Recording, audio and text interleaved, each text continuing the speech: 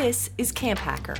Come find our show notes and our blog for summer camp leaders at camphacker.org.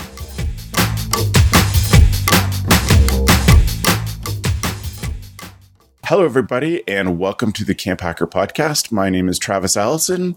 I run a blog about running a great summer camp at camphacker.tv, and I'm also one of the founding members of gocamp.pro. Hey, Mike. Hey, Travis. How are you doing today? I'm Mike Sladden, the owner-director of Camp Pathfinder. We're up in Algonquin Park, Ontario. Hi, Travis. I'm Woody, and I co-direct Camp Wanapate, which is up in Temagami, and it's a co-ed wilderness canoe tripping camp. Good morning, Travis. This is Fred Sprout with YMCA Camp Manojin. We're located on the edge of the Boundary Waters Canoe Area Wilderness for canoeing, backpacking, and rock climbing trips for teens. Good morning. My name's Ruth, and I'm the summer camp director with YMCA Camp Pinecrest. We're run by the Y of GTA, and we're located in Muskoka. Right on. Well, thank you all for being here. I'm glad you're here to be part of this panel. It's a topic, as I've said to you, and I'm now saying to the people listening and watching, it's a topic that I feel I'm really connected to. I really love the idea of our topic today. Before we dive into that, though, I want to spend just a second and let the people who are listening or watching this on YouTube just get to know you folks just a little bit. So, Ruth, tell us a bit about Pinecrest and the range of what you folks offer. Yeah, Pinecrest, I guess we'll start that we do have a traditional summer camp model where we offer programs for 5 to 14-year-olds ranging from 3 days to 2 weeks. And then as campers age through those programs, their trip experience lengthens. And so everyone does a trip. It's part of, it's an inherent a tool that we commit to at Pinecrest to use. And then as campers grow, we have our traditional program, but then we also have 2 leadership streams that we focus on. So one of those is what we call our traditional leadership. And those programs, you spend a good mix of time at camp and on trip, again, using trip as a major tool for us. And then finally, our adventure leadership stream. So adventure leadership programs start at 13 and go to 16, and those are trips from 2 weeks to 7 weeks in length. Again, as you age, we focus on age in that development stream. And then our trips are located all throughout Canada, mostly Northern Ontario, Manitoba, and Quebec. And in the Northwest Territories and Nunavut, depending on the year. Right on. Mm-hmm. Thanks, Ruth. So, Fred, for Manojin, how would you describe the program, just quickly? Yeah, so we were founded in 1922. We're strictly a wilderness tripping camp. There's not really any sort of residential camp component. So campers come in and they prepare for their trip. Those can be as short as a 5-day session, 3 days on trail, and as long as 40 to 45 days on trail. They go everywhere from our backyard Boundary Waters up to the Canadian Rockies, up to the Brooks Range in Alaska, up to Nunavut, Northwest Territories, kind of anywhere and everywhere. And offer a progression of trips so that kids can grow their skills, as they get older. And then during the winter months, offer a full winter camp opportunity to go Nordic skiing, snowshoeing, and dog sledding up there. Yeah, right on. Adventures for everybody. That's cool. Yeah. Thanks, Fred. Fred, where do you draw most of your campers from? Primarily from the Twin Cities, so Minneapolis and St. Paul. We do get a few kids from the East and West Coast and a couple international, but primarily it's Minnesota based. Yeah, great. And Woody, what about Wanapate? Well, Wanapate is it's I think a bit unique in the sense that it's co-ed, and it's a co-ed wilderness tripping camp right from age 7 right on through to 18 when the kids the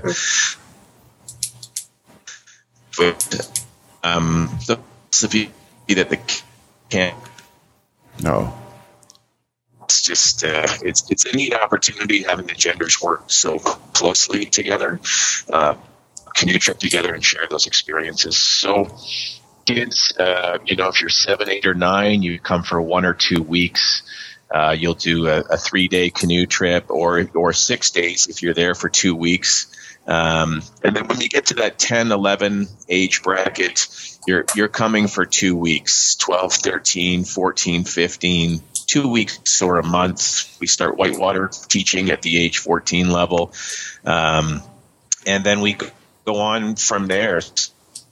The canoe trips up you're 5 days in length, and then other trips into, say, northern Quebec and other areas that folks have mentioned, like Nunavut in the Northwest Territories, and trips ranging from 2 days in length, and all done on a co-ed basis.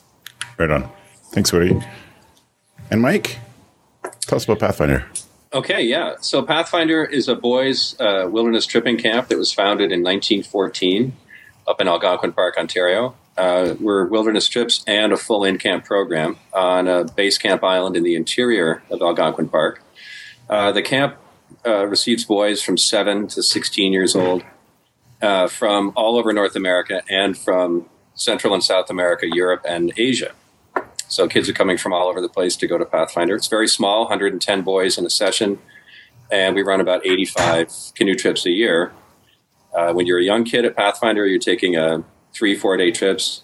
By the time you're 10, you're taking a week-long canoe trip at a time, and it runs all the way up to the 15-year-olds who are doing anywhere from 18 to 38-day trips in northern Quebec and Ontario. There's a leadership program that starts at 16 and runs through 19. That's a 3-year apprenticeship that's focused on wilderness canoe leadership. And we're having a great time, and also doing a ton of, educational programming in the spring and fall. Right. Great. Well, I am, as I said before, I'm super grateful that you are all here. And it's nice for you to commit the time to this audience and talk about what we're going to talk about today. So I'm gonna put an edit point in there. I'm going to stop recording. Can you guys just check? Woody, yours in particular, we were breaking up when you were talking. I don't know if it is if other stuff running, and even my video dropped. But the nice thing is we can always edit these. So just double check and see if there's anything else that would be. I've been. You guys have been breaking up, and I've been trying to figure out what else might be running, and it's not like I don't have Dropbox or anything on right now. Okay. I guess, if I'm off of video, I'm sure it's probably going to be a bit better. Right. What's your thought? Well, you're probably right. But right now you're fine. So if you notice I start to break up, maybe you just drop the video out on your own, and I'll remember to keep coming back to you. I'll call it to you when it's your turn. All right. Maybe give Woody a chance to redo. Yeah, his intro. Yeah, for me at least, it was choppy, and I think he's got a great setup for Wanapate. Yeah, right on. Cool. Yeah, since you're working now, we'll do it again. Just Woody's. And Woody, how about Wanapate? Well, Camp Wanapate, I think it's there is an element of uniqueness to it in the sense that we do everything on a co-ed basis. So all canoe trips are co-ed, so whether you're 7 or right up to age 18 and in between. So it's a really empowering place that way, with the genders working together. And it's been like that since the beginning. The camp's been around since 1931, and that's the philosophy that started and we've happily continued on with. And our kids will do canoe trips. If you're 7, 8, or 9 years of age, you might come to camp for a 1 or 2 week session, and you'll do a 3 or 6 day experience, wilderness canoe trip in that time. And then, 10 through to say 14, 15, you're there for 2 weeks or a month. 14, you're starting to learn how to paddle in whitewater, so moving water on rivers. And we have at 16, 17, we have trips up to the James Bay area, a wilderness leadership and training program, trips into northern Quebec. And then when you get right on up to 18 for us, it's the Northwest Territories, Nunavut, Labrador, although it's been some time since we've been to Labrador. And those trips are 52 days in length. Yeah, right on. So today, what I wanted to talk with these folks about is the power of the big trip. And I know lots of camps that offer overnights or 3 to 4 day trips, even week long. But I think that there's something different about a trip that is 14 days, 21 days. You've heard people talk about over 50-day trips in a summer, and having had many friends who've been on those trips, have seen great films from those trips, and just so many great things that have come out of it. I really wanted to bring people in to talk about it today. So I'm grateful that the 4 of you are here. I had said we were going to not dwell too much on logistics, but in the end, I think I'm going to start with that because I think I have a pretty clear idea of what a big trip means. But there is some huge stuff involved in that, and I'm not talking about how to pack. I don't want to talk about how to pack, but I want to think about how you define a big trip and how you look after things like food, water, all of those things along the way, and how you get all that organized in the beginning. So, Ruth, I'm going to start with you at Pinecrest. How do you look after the logistics of pulling together some of these big trips? I think something that really helps us is the infrastructure that we have in place to support that. And so one is that we hire someone seasonally as our out tripping director, but that position is a 4 to 6 month contract, depending on their availability. And then they also have an assistant director and staff. And so just in terms of those human resources of people who know our routes, who know the language, and who know the space that we have where we do all of the packing and planning out of. So that's part of it. Another one is over the years getting to know routes better, and so that we have relationships with local folks in those areas in terms of knowing evacuation points and knowing ways to support them. And then spending a lot of time in venues like this, connecting with others so that we know best practices. We know the best way to communicate. We know the best way to pack, the best resources for dehydrated food, for example. Those kinds of things we're always learning and looking for more information on. Yeah. Right start. It's a huge question. Yeah. Fred, for you folks, what's the philosophy of pulling together a big trip?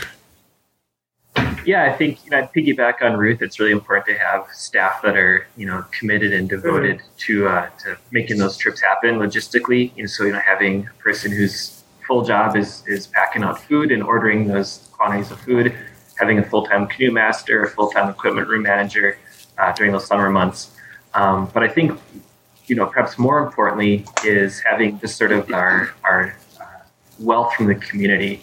So, having established routes and having, every guide keep a journal, keep a diary of their trip, having those trip records, and people who have guided those trips in the past are such a wealth of knowledge, and having them available to talk about, what route was appropriate for their trip and why they chose that river, or why they chose to go to the Brooks Range versus any other area, and having just kind of those experiences from past groups to pull upon, I think is an amazing resource that we're really lucky to have. Yeah, right on. Mike, for you folks, what sort of budget's not even the right word. Like, what sort of gear do you folks focus on to go on these big trips? Well, for gear, we've come up with kind of a plan over the years. In the most practical sense, we're using a combination of either Royal X type expedition trip canoes on big northern rivers, or we're using wood canvas canoes because part of our prime directive is traditional travel, and wood canvas is 99% of our fleet. We're using 4 guides on a trip with 8 boys, so a 12-man trip. We're doing food drops. We're doing air service, train travel, remote trucking, all the trains, planes, and automobiles to make all that work. We're giving them the best possible food, communication gear. So budget-wise, it's the most expensive part of what Pathfinder does, and it is kind of a loss leader. Yeah. As you can imagine, and maybe the other colleagues will say the same thing. It's not so much that the camp profits from the long tripping program so much as the staff development is there for future guides. The transformative life experience piece of it is there. And the pride of camp culture and ethos is there with the long tripping. Right. So we spend a ton of money on it to make sure it's done exactly right. We think we're, kind of a blue ribbon operation for those long trips, and it pays us big dividends in the culture and staff leadership of the camp. Right. All right. So that takes us in a great direction, and maybe Woody, you could lead us off with this. What do you see are the benefits to your camp for investing the human resources, the time, and the money in a program like this? Well, I think for me, on a personal level, I mean, clearly, I don't think any of us are in this to become rich and make a lot of money. I mean, for us, it's about, producing folks that are, that go on to contribute to society in, I think, really great ways, making really strong people. So for us, I may be a little bit off the topic here, but I think the investment for us is about the resilience that we create in the kids that come through the programs, that go on to become staff members, that are still transforming every time they return from a canoe trip, whether you're a kid or a staff member. And I think, the investment really comes down to that. I mean, we go with best practices and making sure that we've got all the best technology and gear that we can have and what's available. But it comes really down to making resilient people that can go on and be just great contributors to the world that we live in. And it sounds a bit cheesy, but gosh, when you peel it all back, that's what keeps me going for sure. Yeah. Fred, how about you? I was thinking, what sort of changes do you see in staff? Not somebody about campers, but in staff, what sort of changes do you see, Fred, when they go on big trips? Yeah, I think for a lot of our staff, Minogen is a great starting point for a career in the outdoor industry.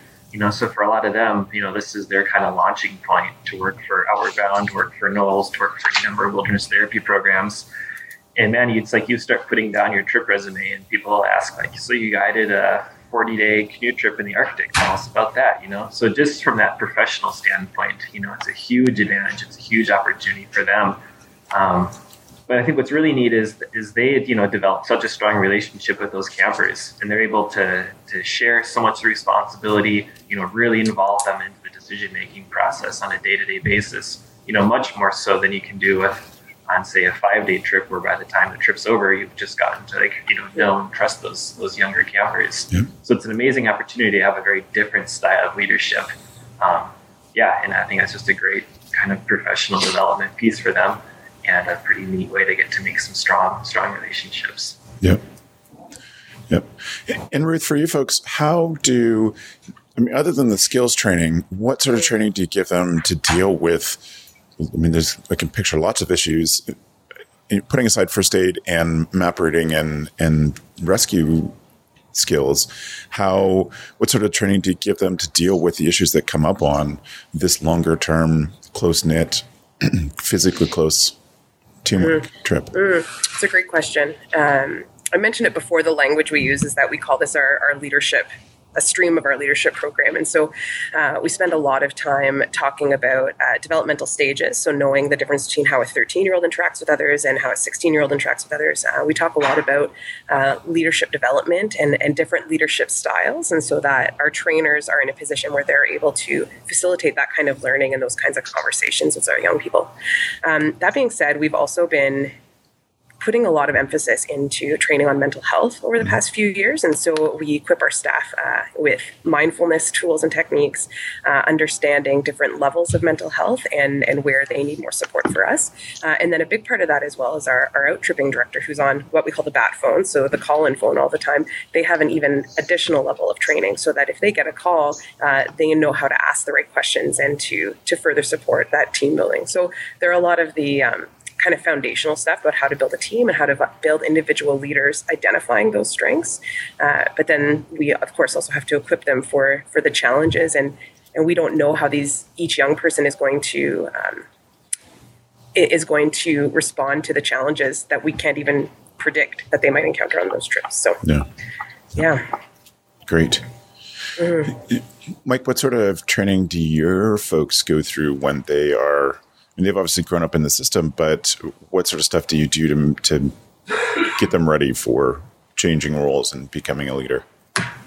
Yeah, well, I guess on the superficial level, you've got certification and formal training, and we do outsource that, but simultaneously run it in-house. So for Pathfinder, for example, Orca moving water levels 1 and 2 training are a required part of the progression as a leader, and those are run by Pathfinder staff with professional paddling instructors. But we do it together as a team. It's sort of home court advantage, on the Madawaska and Gull Rivers. And then you've got wilderness medical and emergency training. And of course, we think WMA is top notch, and we've got every single person in leadership at the camp is first responder or EMT. And we do that all in-house with right at our base camp every single year. And the camp pays for it 100%. To advance the staff's qualification. Same thing with life-saving, wilderness water safety, NLS, all those good things, and then swiftwater rescue certs for long trip leaders. So I would say that's the superficial stuff, though, Travis, right? Yeah, and then the substrata is years of progression of responsibility and duties as a second guide on a trip that may be 8 or 9 days in the park, and then you're moving up to guiding on a James or Hudson Bay trip as a second or third guide in a party of 4, and gradually working your way up in age experience, so that when it comes time for you to lead that 38-day trip on the Severn River, you're totally ready for it, and both your decision-making and your confidence in your fellows and your base camp, all of that is predictable and repeatable, and that's just our culture. It's just to gradually work everybody. I guess that's one important thing for us to mention, too, is that we think that everybody who's on the staff has an equal shot at leading these trips. And we don't want to end up with 2 or 3 people that are constantly doing the Hurricane or the Winnisk River. We want everyone to rotate through these roles. And then they pay it forward, incredibly pay it forward at camp and in their own families and community. Yeah. Yeah. So what do you build that into your culture, the leadership culture, the passing things on? And Fred was talking about journaling and things, is something I never even thought of. But of course, it makes so much sense. It's such a great way to make sure that carries on. Is that something like what you guys do? Well, I think a lot of it is there's a purpose behind it, and a lot of it is quite organic in a sense. So you have staff that have been on staff for 10 years, and you have folks that are just coming on for their first year to learn from others. And as like others have said, and Slads was just saying, there's a lot of third-party stuff that happens. So, dealing with the certifications and bringing people in to do that. But I think a lot of the stuff, we give it direction for sure, and a lot of it is just that the sharing. So when you have a younger staff leading with a staff member that's been around before, there's a lot of collective knowledge that gets passed on. And I think that's the beauty of our camps, is that we really do have a solid foundation of that collective knowledge. And our job as directors, and like Ruth, you were talking about mental illness, that's 10 years ago, that was not the topic that it is right now. So you interject that in, and we address that and work that. And then now that information is starting to get into the system and how we deal with that. So it's the staff. We have staff that, like I said, have been here for 10 years. And every single trip that they come home from, and I see them paddle under our bridge, there is something there. They look different. It's something physically. It's whatever they've got. It's just different. They've learned as well as the kids, and it's really cool to see that happen. Right. Travis, if I could jump in, I know what Fred, Ruth, and Woody are saying really resonates with me, and I bet they would all agree that what hangs off of this sort of tripping tradition structure is the idea that the senior guides and the younger guides with them on these long trips have this beautiful interaction, both in the preseason and the preparation, in conducting the trip, and in the relationships that they form and have with each other, sometimes for years after that. And that really trickles down in a beautiful way to the kids, the participants of the trip. So I really, as I said before, I really think that the certifications and the stuff you can have a card in your wallet about is one piece of the puzzle. It's important, but it can't hold a candle to the richness and the substance of these relationships. And like what he said, when the guys come home from these trips, they're transformed, and you can see it. It's it's so obvious, and a lot of that comes from how well they've blended together emotionally, and with the kids. It is the training. Yeah. So that's a great piece about staff, and all incredibly important. And I'm so glad you said that about relationships, Mike, because it's certainly the thing that I have seen from friends who've been on these trips and the people they share this responsibility with. And I always say, for even sort of more traditional day camp and residential camp, that this will be the job in which you have the most responsibility in your entire life. But then you take that and multiply it by 10 or 100, because you're throwing them completely isolated out into extremes of weather, location, behaviors, all of those things. And the changes that must be just remarkable that happen because of that. So let's move this a bit then and speak about kids. What do kids get out of this experience, to your mind? I'll let you start again, Mike. What sort of thing do you see from your boys when they get out of it, when they come back? Well, for a lot of our guys, it's the culmination of a childhood career in tripping. A lot of these guys started with overnights on our home lake, and the next thing you know, they're out for 5 days, then it's 10 days. They've collected a resume of every lake and river in Algonquin Park.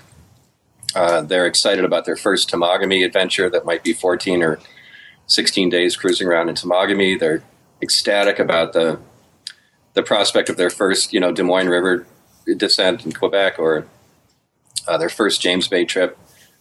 And then they're kind of beside themselves when they get told, and our tradition is you find out 2 days before departure if you're headed on a particular Hudson Bay River. So there's that excitement factor and the feeling that they're building up over their years and careers.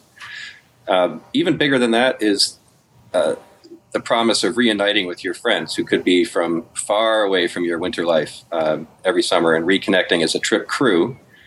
And while we do mix things around a bit as when kids are younger, by the time they're 14, 15, many of our guys really have a tight crew of 6 or 8 guys that they really want to travel with. And they just relish those friendships and that team ability to really move and to really live nicely on the land and really enjoy each other's company. So that's the camper piece of it. And of course, we're always looking for that next trip staff guide from the camper ranks. And the guys know that too. And if it figures in their plans or their family's plans for the future, they're giving us signals that they want to be part of that experience. And we're gratefully receiving those signals and looking in our own way for them and their potential. Yeah. Fred, when you, and I don't know if this is part of your job specifically, but as a camp, when you folks talk to parents about sending their kids on big trips, what sort of things do you talk to them about? Yeah, so we have a fairly established, progression of trips, and no just kid can just sign up for one of these long trips on their first summer. So they've been on several trips. They've been getting evaluations from previous guides. So they're technically invited. It's an invite-only experience.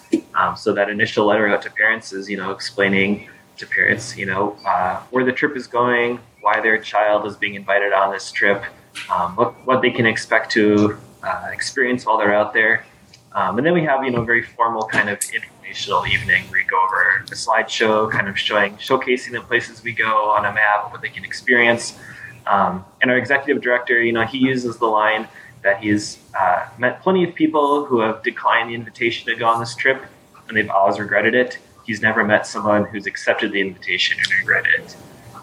And I think, it's that piece that parents are making a pretty big financial commitment. Their kids are making a pretty big time commitment. But at the end of the session, at the end of the summer, you look back and it's an experience that, no kid is going to regret. It's not the kind of experience you can easily replicate down the road. Similarly to what Mike was saying, a lot of these campers have been on several trips together in the past, and it's this really unique bond where, you go 9 months without seeing your friend, you see him again in June, and you pick right up where you left off, and now you get to go on this wild adventure together. Yep. And it's hard. It's a hard thing to to make happen later on in life once colleges and jobs come along, and just I think really stressing that these campers have already developed an appreciation for wild places. They have an appreciation for getting outside of the modern world. But man, it's just solidifying those friendships that is so huge on these trips, and really allowing them to see a place that not many people get to go. So right, that's a whole new level of experiences. That's just awesome. Yeah. Woody, do you folks facilitate the conversation between parents and kids in any way? Give one a tool to talk to the other about, the experience or the time away? That's a good question. We have certainly offered to parents, here are some ways, maybe some questions that you want to ask your kids. I mean, in particular, I'm thinking about the biggest trip that we do, because it really comes in sort of the second last day of the summer. They've flown back from, Inuvik, and they've been flying all night, and they slide into camp. They paddle under the bridge. There's 350 people going crazy.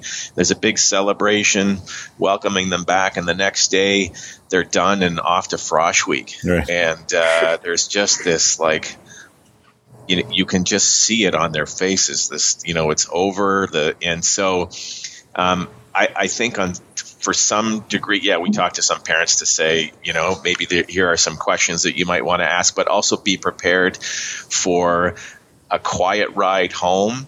And this may be a conversation that happens at Thanksgiving once there's been some time to process what's just happened, because they're just in that transition, of going back to their real lives. And I always sort of, the kids always, when they come on to first year staff, we talk about what was really difficult, transitioning back. And it's always, when kids meet each other at Frosh Week, hey, what did you do for the summer? Oh, well, I was on a 52-day canoe trip. And how do you sum that up? Right, right. It's like you just can't really do that. So there's that, that person can't, there's no way they can relate to what I just went through, So anyways, but there's a transition that happens for sure. Yeah. Yeah, definitely. I certainly can picture the 17 or 18-year-old camper going back to school and just saying, you worked at McDonald's and partied with your friends, and I was on a 50-day canoe trip. It's just so far apart. Yeah. It's interesting what you said, Fred, about the regret and not having regret by going on the trip. And I saw that firsthand last year, where we had a camper decide a couple of months beforehand to not go. That camper did come back up to camp to welcome the big trip back, because they decided to do another program, and it was emotionally overwhelming for them because they didn't go. Right. And, really transformative experiences for sure. Yeah, we had speaking of, when you mentioned Frosh Week there and kids going off to school, we had a trip on the Coppermine River a couple years ago that lost one of its packs into an eddy, and they went on in that fall at school. He met this girl, went to a wilderness camp up in Ontario. They started talking about rivers. He says, we were on the Coppermine. We lost one of our packs. Never saw it again.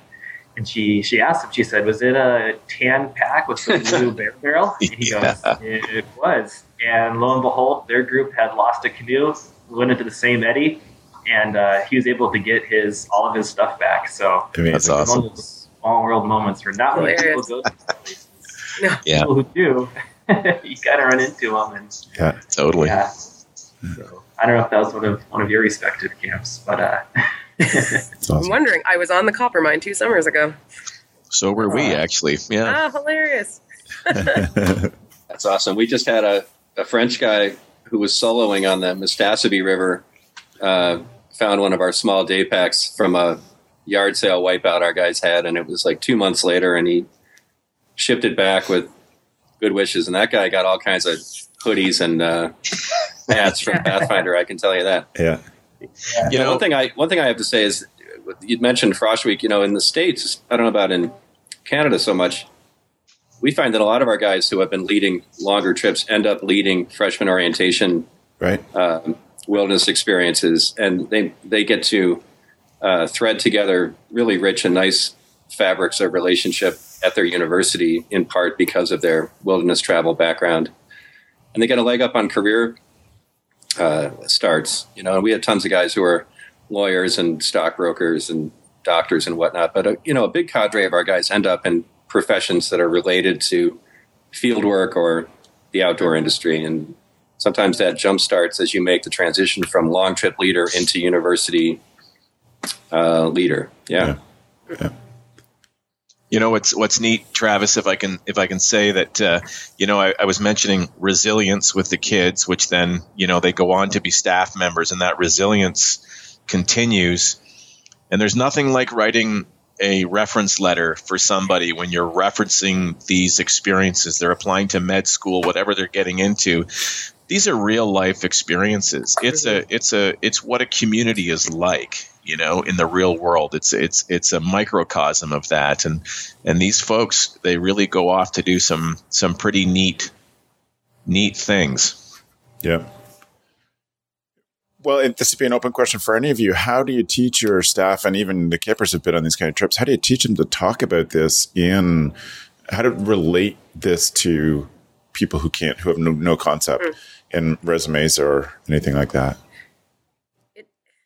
It's interesting that you ask how we teach them, because I would say that my trainers who have taught me how to do that. Right. Like what everyone's saying, our trainers, not all of them come from Pinecrest, but they all come from experiences of being on trips and making those transitions. And I've seen our trainers really step into that responsibility of coming alongside their participants after the programs have finished, through social media, or I doubt anyone uses snail mail anymore, but keeping connected with them and helping them, guiding them through those progressions. And I think that for me, it's been a long time since I've led a trip of that length, and being able to pass that responsibility on to folks who know it so much better, and who, even if they're leading a trip, they're still doing that same transition when they come back. Yeah. So, giving it to them. Right. Yeah, I think a lot of them, because we're empowering them to do a longer canoe trip. So therefore, the support structure back at camp of a section head or a head counselor and all of the support, it's very different on an extended canoe trip, because you have to really, really think for yourself. Not that the counselors don't think for themselves in the other environment, because they do, but it's different. So they're living what it's like to make those difficult decisions and how to guide their group. So I think they see very readily how those skills transfer to life, how they're transferable. Yeah. And I think for a lot of them, it's actually quite easy to talk about. Mm-hmm. I met a guy not that long ago, an executive with Walmart. I bumped into him and talked, what do you do? This is what I do for Walmart. My wife and I, we run a children's summer camp. And he went on to tell me about his beloved summer camp, but how he still uses stuff that he learned in his executive role. He was going off to Harvard to do a business course. And he's living in a different world than I am. Yeah. But the skills that our camps have provided, he's bringing that forward. I think that's pretty cool. Yeah, for sure. One of the biggest skill sets in that regard that we've seen is the sort of addictive satisfaction that groups of trippers get out of accomplishing together what would be impossible on your own. That's a habit-forming feeling of success, empowerment, satisfaction, pleasure, and it transfers, right? It transfers into every aspect of life. And when you get that feeling and want it again, then all of a sudden you're leading and joining teams of people that are doing very positive things. Could be for salary and a living, or it could be making the community or the family, even better. And so while that's hard for them to talk about in the days and weeks after a trip, I think it finally comes to the surface in their consciousness. Yeah. Mm-hmm. Yeah. You know what I love too, Travis, about a long canoe trip? You're just that much longer removed from electronics. You're unplugged. Yeah. And that parents are seeing a lot of value in that. And I'm a parent of young children, and you know, my 11-year-old spends more time with electronics than I'm, you know, always happy about. So it's great to see them get unplugged for long periods of time. Yeah. Mm-hmm. And kind of jumping on what Slads was saying about addictive things, like that's a whole other element where they're taken away from it and they come back from trip and realize I don't need that, or I don't want it like I used to before. Yeah, we see that a lot. Yeah, I can have a conversation with somebody in front of me. I can actually talk to that person. It's okay. You don't have to do it through a screen. All right. Fred, what do you guys do in terms of reintegration? So not necessarily integration back into the camp facility, but reintegration back into the rest of life, the mundane life, as my co-director always called it. Right. Yeah, I'm always hesitant to say like the real world. Never. Hold on a second. I think we just were in the real world. Yeah. True. Yeah. Yeah. So I think I'm guessing all of our camps are pretty great in this way, in that we're isolated, and it's kind of that slow reintegration where you come back to camp and you see your friends and family, and you have kind of that first opportunity to talk about it a little bit. I think what's the great thing is, being that we primarily draw from the Twin Cities, and a lot of our staff as well as campers come from the Minneapolis-St. Paul area, it'll be maybe that holiday Christmas break, the groups can get back together and hang out again. We do a number of events outside of the camp season that kind of create these opportunities for those groups to come back together, hang out, meet up.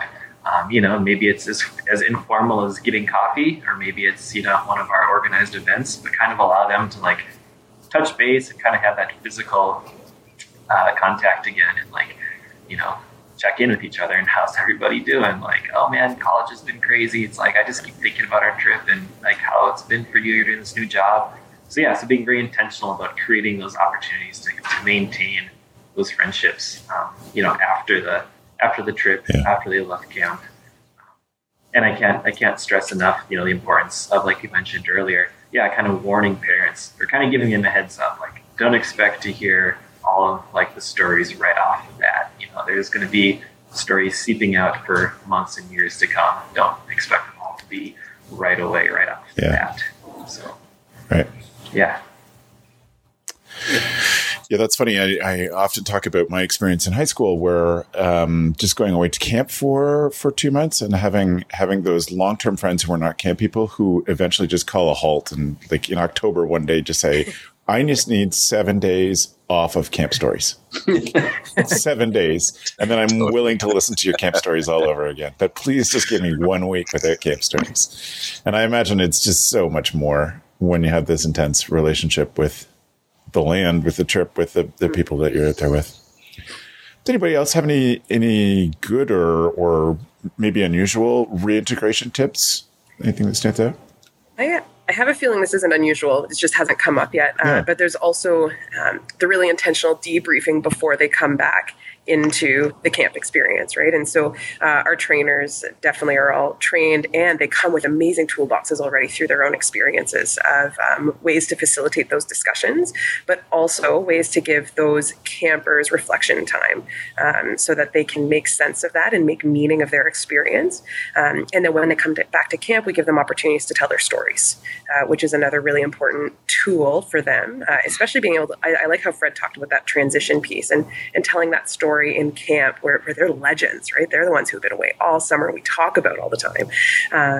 And that they can tell that story to a more captive or more understanding audience before they transition into a place where telling that story is a little bit harder. Right. Or they get a blank stare once in a while. Yeah. The way we do that piece of it is through a bit of formal ceremony of their return. They paddle back into camp, and that's a big hoopla after having traveled forever to get back to Algonquin. And then we still use the council fire trip report as a real tradition. I mean, it's 100 years old with us, but at night, the fire is lit and the whole camp together comes as a community, and they hear from the trippers about their trip in that old-fashioned way. Yeah. Fred, you're going to say? I think that closing is super important, and we're very intentional about that as well. And I think, so often, you share your story like, oh, how was your summer? It was amazing. I did this incredible trip, and some person's going to say like, oh, cool. Right. Like just kind of blow it off. And that can be like such a jab. So really make sure that, they feel supported, they feel welcome, and that the whole community is proud of them. Can't be stressed enough, and give that closure to the experience is huge. Yeah. And the great thing about the closure in that environment is everybody gets it. Like it's that shared, whether you were out for 5 days or 52, you get it. There's that camaraderie that we've all been out there together. And so through debriefing, as Ruth, you mentioned, and trip reports and skits, and just getting up in front of the dining hall, the whole community, to say this was our trip and talking about the trip, and it's just such a great opportunity. But that certainly helps solidify things with a group of people that are fully engaged in what it is you just went through. Right. Right. So there's so many things I think we could keep going, and we'd love to come back to this at some point and think of how to dig even deeper into some of this stuff. But I wonder if you could have a little think about this as our wrap-up piece. Ruth, you mentioned about changing the focus in the last few years and equipping your staff with more mental health tools. Any of the others, and Ruth, if you have something else, please add it in. But is there anything else that's changed a lot other than technology? Is there anything that's changed a lot about big trips in the past 5 years? I could take a shot, I guess, to please start. There's a couple things I wanted to be sure to have a chance to mention on the podcast, and they kind of fit into this slot. One is that we're working on constantly improving the cultural context that we have and can master for the people and places we're going. Right. And I think for me, the last 5 years have seen a huge uptick in our effort to connect with people that live full-time in the North, and to help our kids. And remember, our participants on those trips are only 15 compared to my friends on the podcast here. So for all of us to have a better cultural connection and context for the people that we're interacting with and for the land we're traveling on. And the other piece for me is really continuing to embrace traditional travel at Pathfinder. Yep. And that's not just the gear and the methodology, but, in one sense, it's also hanging on to the idea that we don't want our guys just barely getting back banged up and threadbare after 38 days. We want them to come back having sewn their buttons back on and kept their stuff in good working order and kept their heads right so that they could turn right around the next day and go out with clean underwear. So, traditional travel being able to live and thrive together. And what you were looking for is the group to say, we could have kept going indefinitely. Right.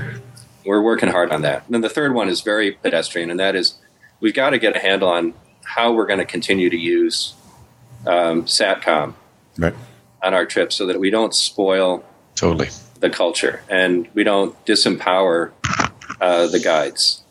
So that's constantly evolving for us, a sense of what that's all about. That would be a podcast in and of itself. Yeah, that's funny. Yeah, you mentioned that, Slads. That's exactly what I was thinking with the advent and the ease to which we have communication. So there's certainly a plus side to that. But we still need to create thinkers, leaders who can make decisions and think for themselves and not immediately turn to, oh my gosh, I have to call camp because it's the only thing I know to do. So I would say that's become more of a challenge. And Ruth, the mental health, I even find the mental health with staff too, right? Absolutely. I mean, it's campers and staff so I dare say over the last few years, we have become far more supportive that way in a much broader scope than we were at one time. Yeah. Yeah, I think we've been, looking at these trips more and more, and all of our trips on the whole, but especially these ones, is wanting to really make sure that these spaces that we're going are obviously physical spaces that we know well and feel comfortable sending trips, but more importantly, that our trips themselves are emotionally safe. And if there is a kid who's, really dealing with some issues at home, that we're, using this experience as a place where they can, talk about what they're going through and talk about what kind of problems they're facing or what their fears are and what their strengths are. And, really use these trips as a tool to allow these kids to grow and transform and get as much out of the physical experience, as the emotional experience. And really training our staff to be intentional about what that looks like in terms of, group forming and day-to-day routines. And giving them, as much, allowing them to take as much away from these trips as possible in as many different ways as possible. I'm going to go on a tangent a bit on that one. And go more towards the communication piece again and recognize that over the past few years, parents have more, every year they get more access to like those horror stories of the one or two things that went wrong on a trip somewhere. And it makes it it's made it a lot harder for us for parents to understand why we don't communicate with our trips every day or why they don't check in. And we do that in other ways, but that parents are asking for the sat phone numbers so they can call their kids and check in with them. And parents, luckily not as much within our community because like what everyone's been saying, right, we've built up an understanding of this tradition of long-term canoe tripping or tripping in general. But that's a really hard thing for a lot of families to buy into. The culture change and the stories that they hear and helping them to understand the value associated with that risk.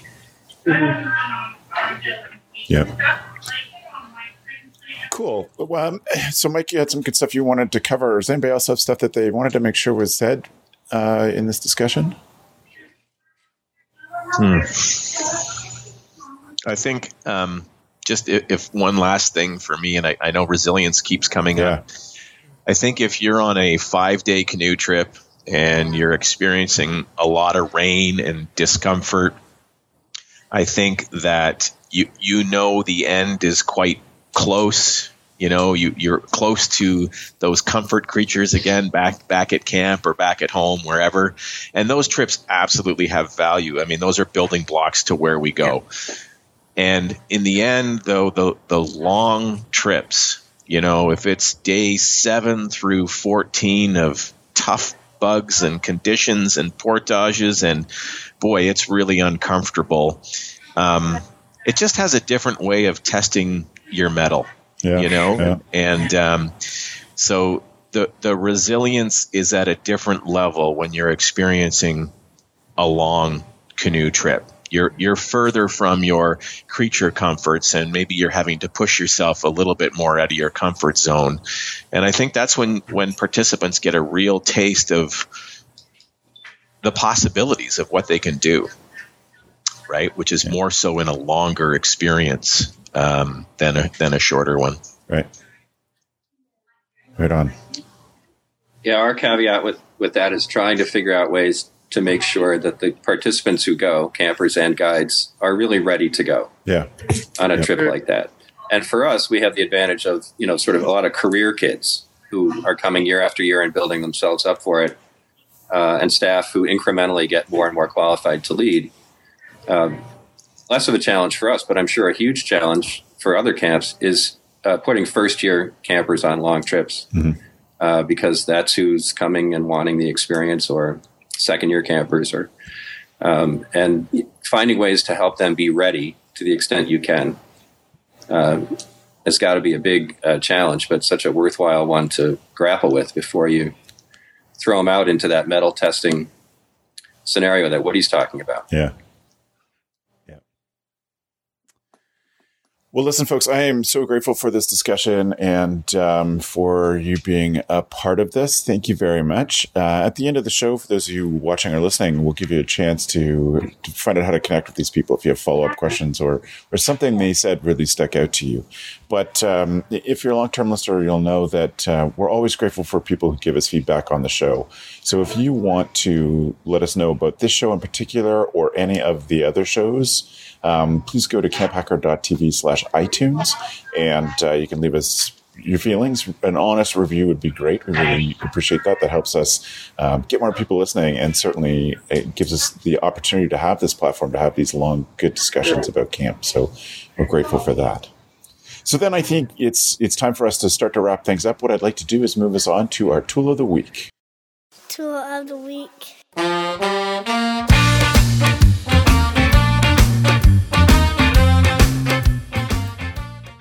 For those of you who are joining because you love the power of big trips and are listening to your first CampHacker podcast, the Tool of the Week is something we ask the panelists to bring that, in its simplest form, helps them be a better camp leader, a better camp director. And they go back to past shows, you'll see the Tool of the Weeks have been broad in spectrum and deep in purpose. So we're looking forward to hearing from these panelists today what their Tool of the Week is. We have some that are really specifically trip-oriented, which I'm super excited about. So, Woody, I'm going to start off with you. What's your Tool of the Week for the show? We do halfway through the summer. It's called the Safety Review.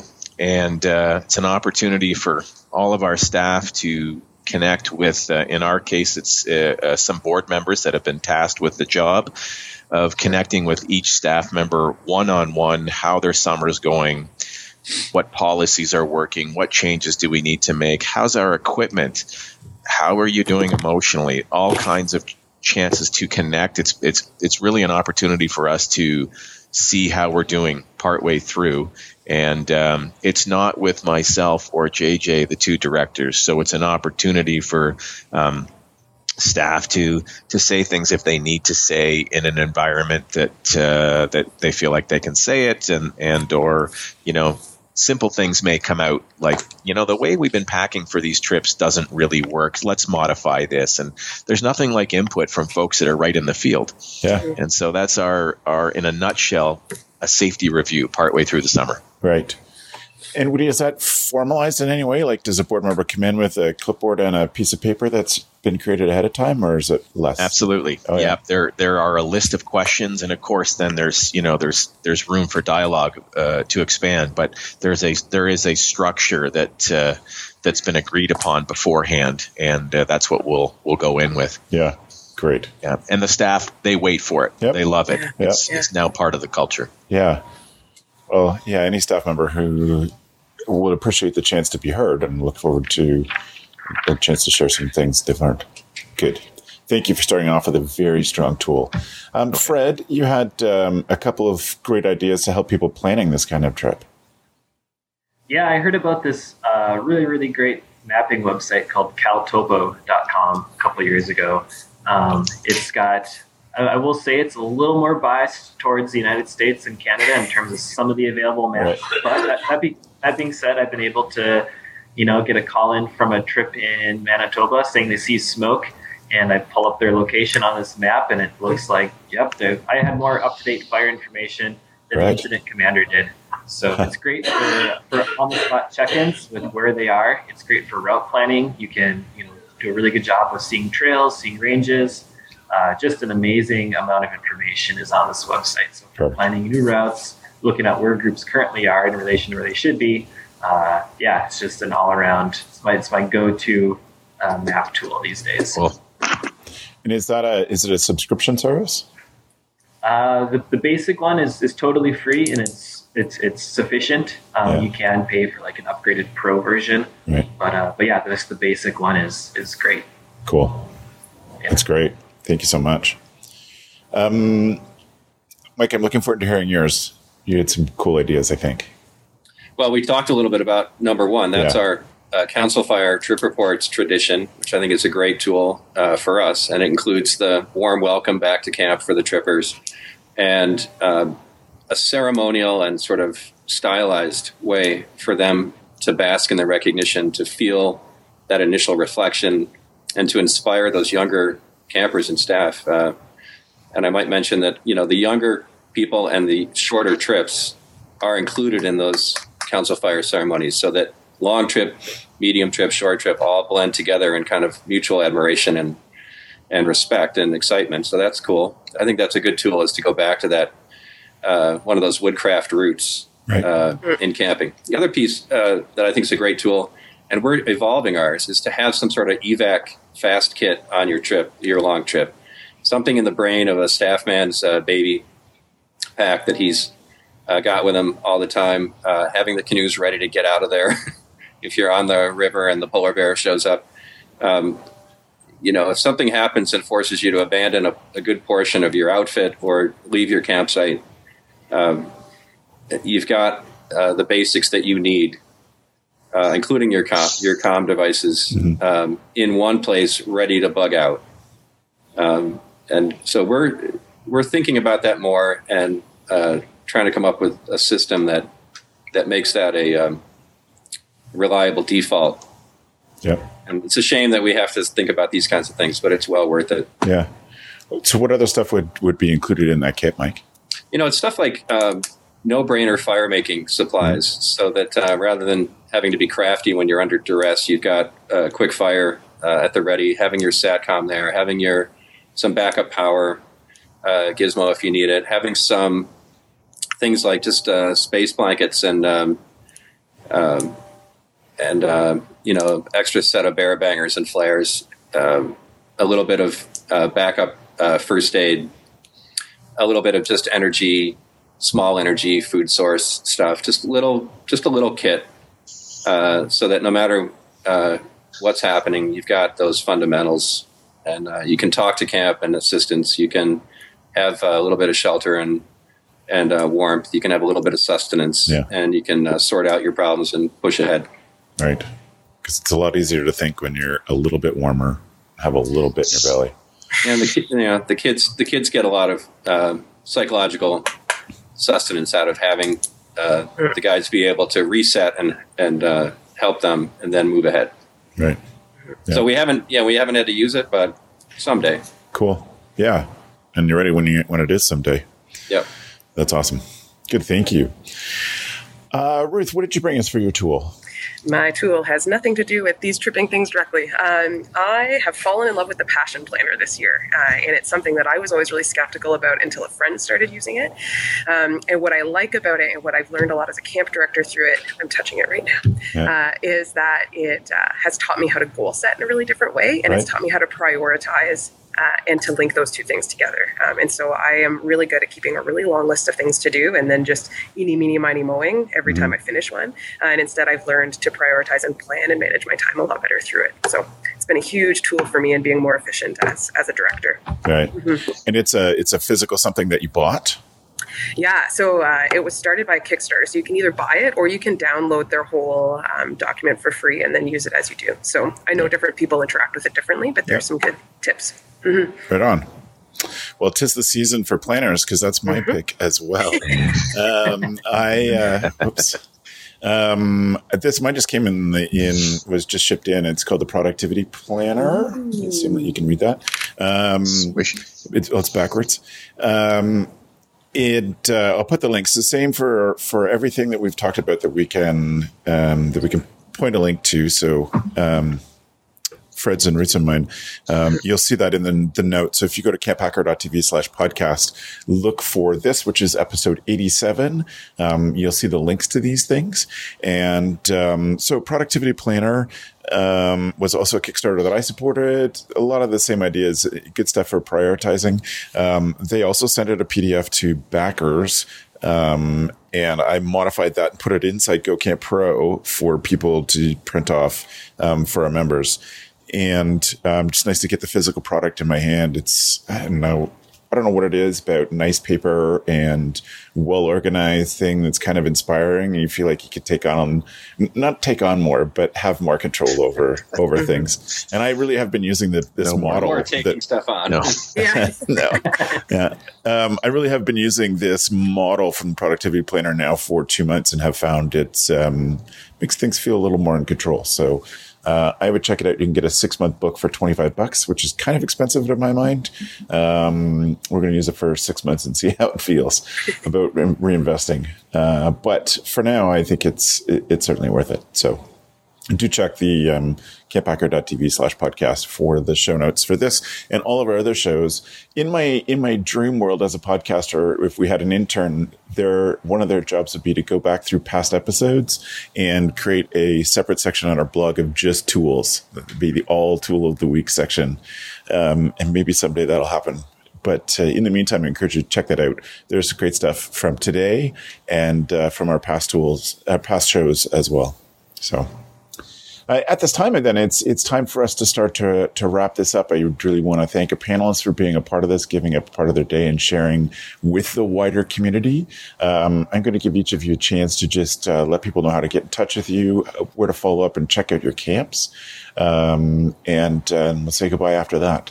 So, Fred, I would invite you to start first. Where can people get in touch with you and check out your camp? Yeah, probably the easiest way. Our website is just campmanogyn.org. That's MENOGYN. Email info@campmanogyn. And you can follow us on Instagram or manogyn.magic. Right on. Well, Fred, thanks so much for being here today. Yeah, this has been awesome. It's been really fun chatting with all of you. And I feel like there's some follow-up emails to pick your brains on strengths that y'all are bringing to the table. So It's been great. Thanks a bunch. It's great to have you. Mike, how about you? How can people connect with you if they have some follow-up questions or want to check out Pathfinder? Yeah, for sure. Please do. It's camppathfinder.com or email mike@camppathfinder.com. And I'll be looking to connect with Ruth and Fred and make new friends. Yeah, right on. Thanks, Mike, for being on the show. Thanks. Ruth? Yeah, you can reach us online, camppinecrest.ca, or our email is camp.pinecrest@ymcagta.org, and Facebook is where we're most present online for sure. Great. Well, it's so great to have you here, Ruth. Thank you. Thanks. Right on. And Woody, how about getting in touch with you or finding out about Wanapitei? It's internet driven, so it's wanapitei.net. That's WANAIPITEI, and .net as in HockeyNet, and or Woody@wanapitei.net, and everything is online. Right on. And it's nice to meet you guys, see you guys, and Slads. Good to see you as well. Yeah. Right, Woody. See you soon. Yeah. Thanks, Woody, for being on. Once again, thank you to all of the panelists for being here. If there's any way you want to get in touch with me, you have suggestions for future shows, or just want some help to get in touch with past panelists, reach out to Travis at camphacker.tv. I am on Twitter and Instagram as @camphacker. And we're doing a little push with Snapchat this spring under the Go Camp Pro banner. So you could look for Go Camp Pro on Snapchat. Just was an experiment to see if we can learn some lessons to pass on to camps as another communication method. Now, not something I would ever advocate for on a long trip, but in between trips when everybody's at home. Thank you very much for joining us, for either watching this on YouTube. If you appreciated the show and thought that you got some good insights from these folks, we would love it if you subscribe and share this video. And if you're a listener on your smartphone while you're walking a dog or doing your dishes or driving somewhere, stay safe, and thanks for being a part of this conversation. Thanks for the evening, friends. Thank you, Travis. Good done. Thanks, Travis. Well played, Thanks, everybody. Travis.